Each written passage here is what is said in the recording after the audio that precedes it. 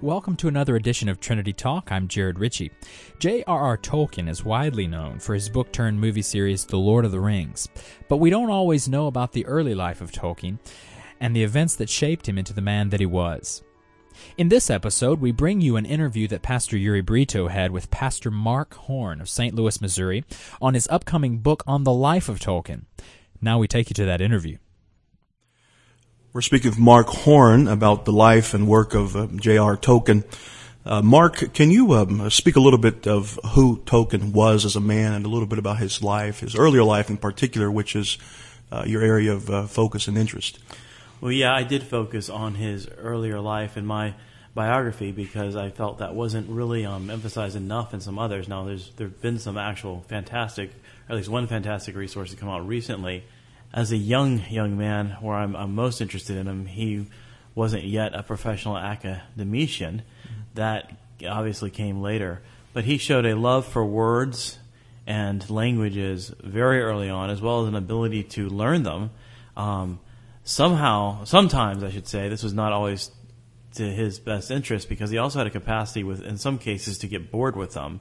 For instance, simply, even though I think he loved Latin and learning Greek early on, later in his teen years, it was not something he easily did. He did not want to spend time working with classics. He was too fond of either making up languages, which he did, or else, and he was, by the way, I should just interject there, apparently this was not a game that he invented. Other people were making up languages. It was something that young kids did in the early 1900s. I'm not sure why, but he obviously took it farther than any of them and took it very seriously. And as everyone knows, his myths of Middle Earth actually were originally myths trying to develop a background for these languages he was kind of creating. But he, as a young child, was very astute or academically gifted, and that was kind of his ticket, because he was in pretty dire poverty as a child of a mother who had been basically disinherited and widowed, and then as an orphan. So his academic career was really his lifeline. It was the only thing he really had to hang on to, and it was something he wanted to hang on to. He wanted to become a philologist, and as he went through life, he did eventually, fortunately, for all of us, get some feedback and some direction that put him into an area of language that he was more comfortable with, he was more interested in. And that preserved him through a career that on the side he started writing these books. And eventually that led to books that no one ever expected to be written, and certainly no one ever expected to become worldwide bestsellers.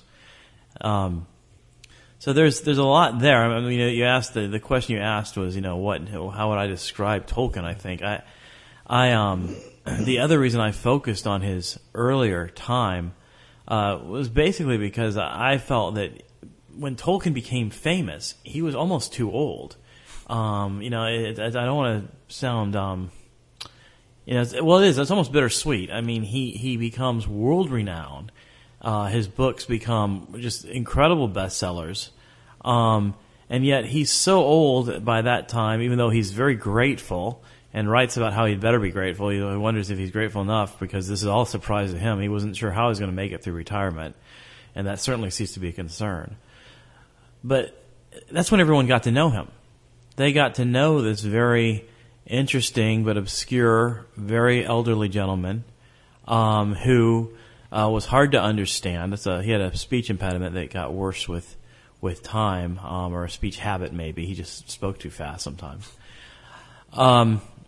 And so it's hard to understand it. And I was reading some of these biographies, and they'd start out with these descriptions of meeting him, and I don't need to know about his facial features. I mean, I don't mean to sound awful, but I love Tolkien, but it was very much kind of this cult figure feeling you got. And now I did run into a book, The Threshold of Middle Earth, a book about Tolkien in World War I, and that was great, because that starts off with Tolkien as the rugby player, Tolkien as the young man. And he was an athlete. He was a cut up. He did things in college I think that nowadays he'd be expelled for. I don't know what goes on in Oxford now, but I think it involved joyriding a public bus or something like that. He was an amazing guy. He was pious, though he admits that, sometimes during maybe those more cut-up years he backs a little bit, but he came back. And he was very much an intellectual, very confident, and also very much someone who planned to change the world through literature, even though I don't think he knew how he was going to do this, and he certainly thought he was going to do this through friends. And the other part about emphasizing his younger years is to emphasize, I think I might have mentioned Tolkien was an orphan.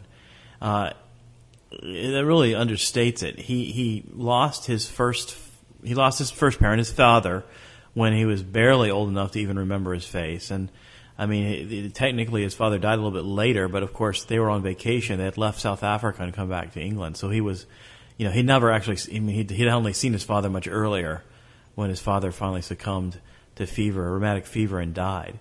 And then the second big loss was, his mother became a Roman Catholic and brought him into that faith, and in so doing basically incurred the wrath of the Protestant family and pretty much exiled Tolkien in some substantial ways and also some financial ways from the rest of the family. Now I talk about this in the book a little bit, and what I find interesting is that Tolkien's mother was Mabel. Her father was a Unitarian. And I wonder, since she ended up dying, if she had not become Roman Catholic, I'd like to know who had been responsible for the schooling and raising of Tolkien. And I wonder if she was becoming afraid of, basically non-Christian influence, and if she was kind of going in the opposite direction. I can't be sure. I don't know these things because there's not a lot written.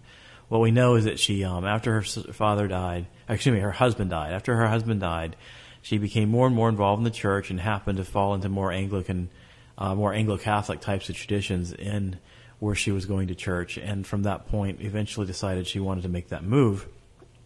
And it was a very, it was not it was not very accepted in Victorian England to do that at all. And it certainly wasn't accepted among her family. So it involved her basically being a lot poorer than she had been before. And she hadn't been rich before as a widow. And involved Tolkien basically losing a lot of connection with his family. And then, of course, she died when he was 12. Died, and he believed, and, believably, with some credible basis for this, believed that in part that was because of how she'd been exiled from her family because of what she'd done. So he regarded her as a martyr. And he was very loyal to her and her memory, to good and bad. But that was what he did. But that, again, all these ways, one of the things, the studies I ran into it before I started this, was a work by some people who'd done some research on how people who've suffered the death of one or two parents are overrepresented. I'm not saying this right. Overrepresented in creative fields. The number of prime ministers of England who have been orphans is staggeringly out of sync with just random possibilities. The numbers of people, authors, both France and England, who have lost one or both parents is high. And it does seem that some people respond to severe loss by becoming more creative and becoming more, they just somehow they don't wilt and die, therefore they actually develop some other compensations. And I think, I think Tolkien, it's significant that he loses his parents. And he doesn't just lose his parents. By that time, he's got a group of friends at school where he's going, and he's there, and he's probably a little bit beneath their social class in terms of his own background. But because he's at school, it's a pretty good equalizer, and because he's very good at academics, he's respected by his intellectual peers. And then World War I hits, and he loses half of them, and more if you consider his extended group of student friends. But his inner circle, there's these people. Now I'm forgetting that they call themselves the Tea Club and Barovian Society. I think it is TCBS for short. They were so certain that they were going to change the world through literature, and the two of Tolkien's closest friends got killed within months of each other, and of course he saw many others die, and he himself got sick and had to basically stay in convalescent in hospitals for a time period. It was basically, we need to understand that God gave us lice in order to save us so that we could enjoy the Lord of the Rings. because the vermin were all over those trenches, and you'd get this kind of fever. And with some people, it would keep coming back; it would not go away, and that's why Tolkien got out of the combat zone. And it's also why he didn't get captured, because his group did eventually get I think captured and maybe killed by the Germans. It was not a good time. Yeah, sorry, I'm just. No, that's fine. It's good. Very good, actually.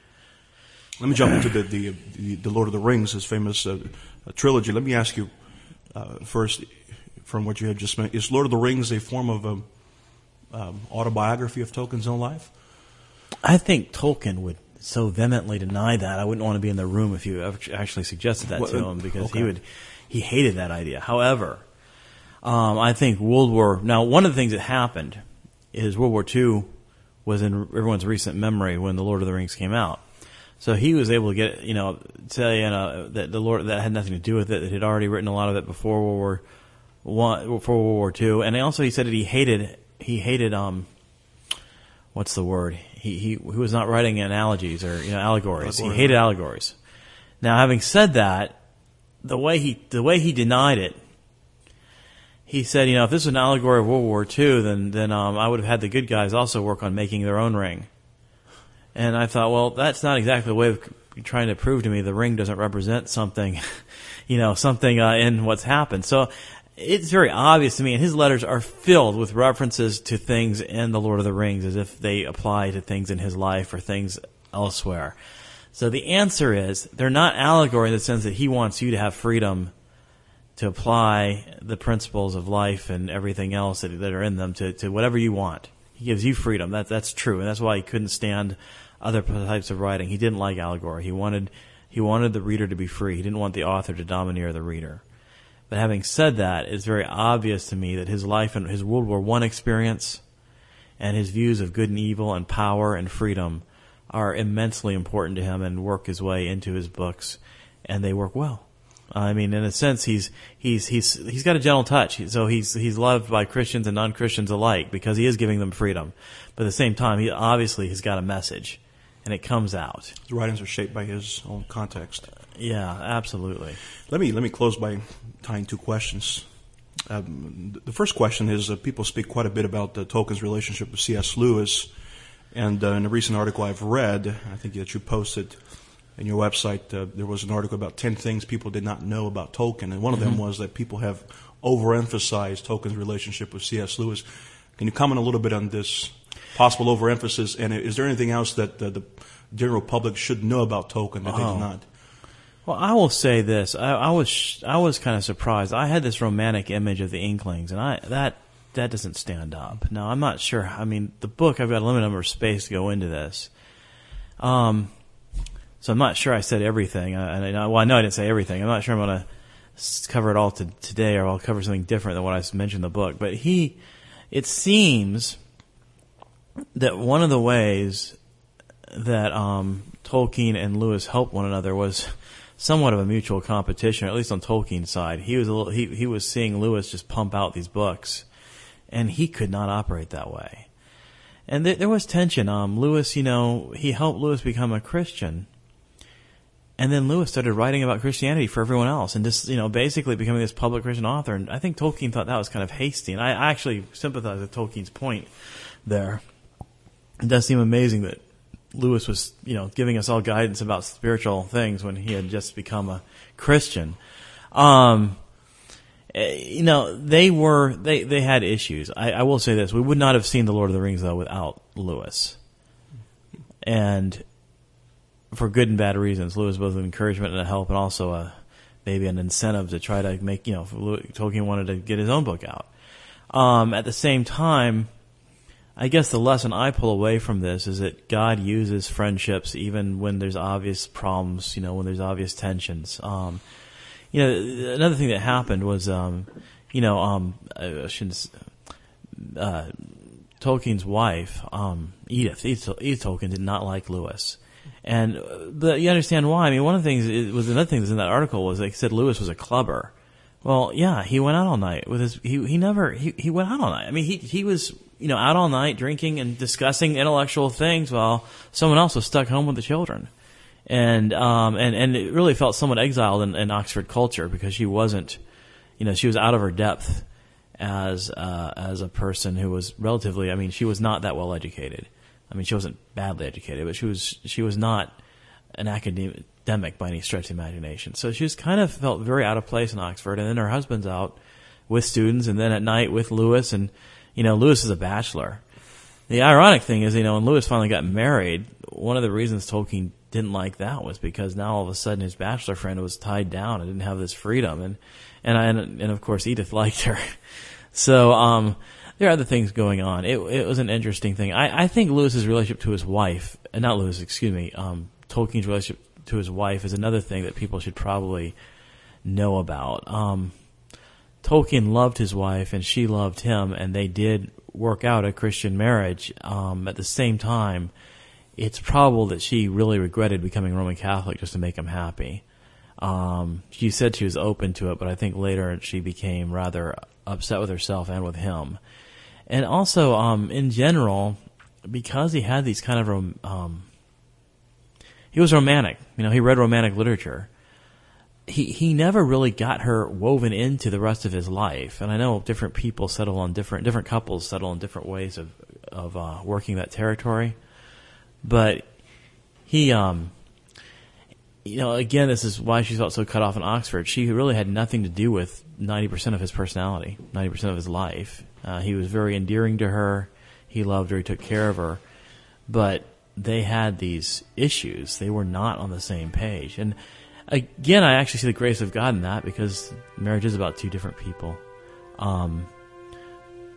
coming together, and I think it worked out for them. They both helped each other, but it was a rough go, and I think people would be kind of shocked to learn about how hard it was.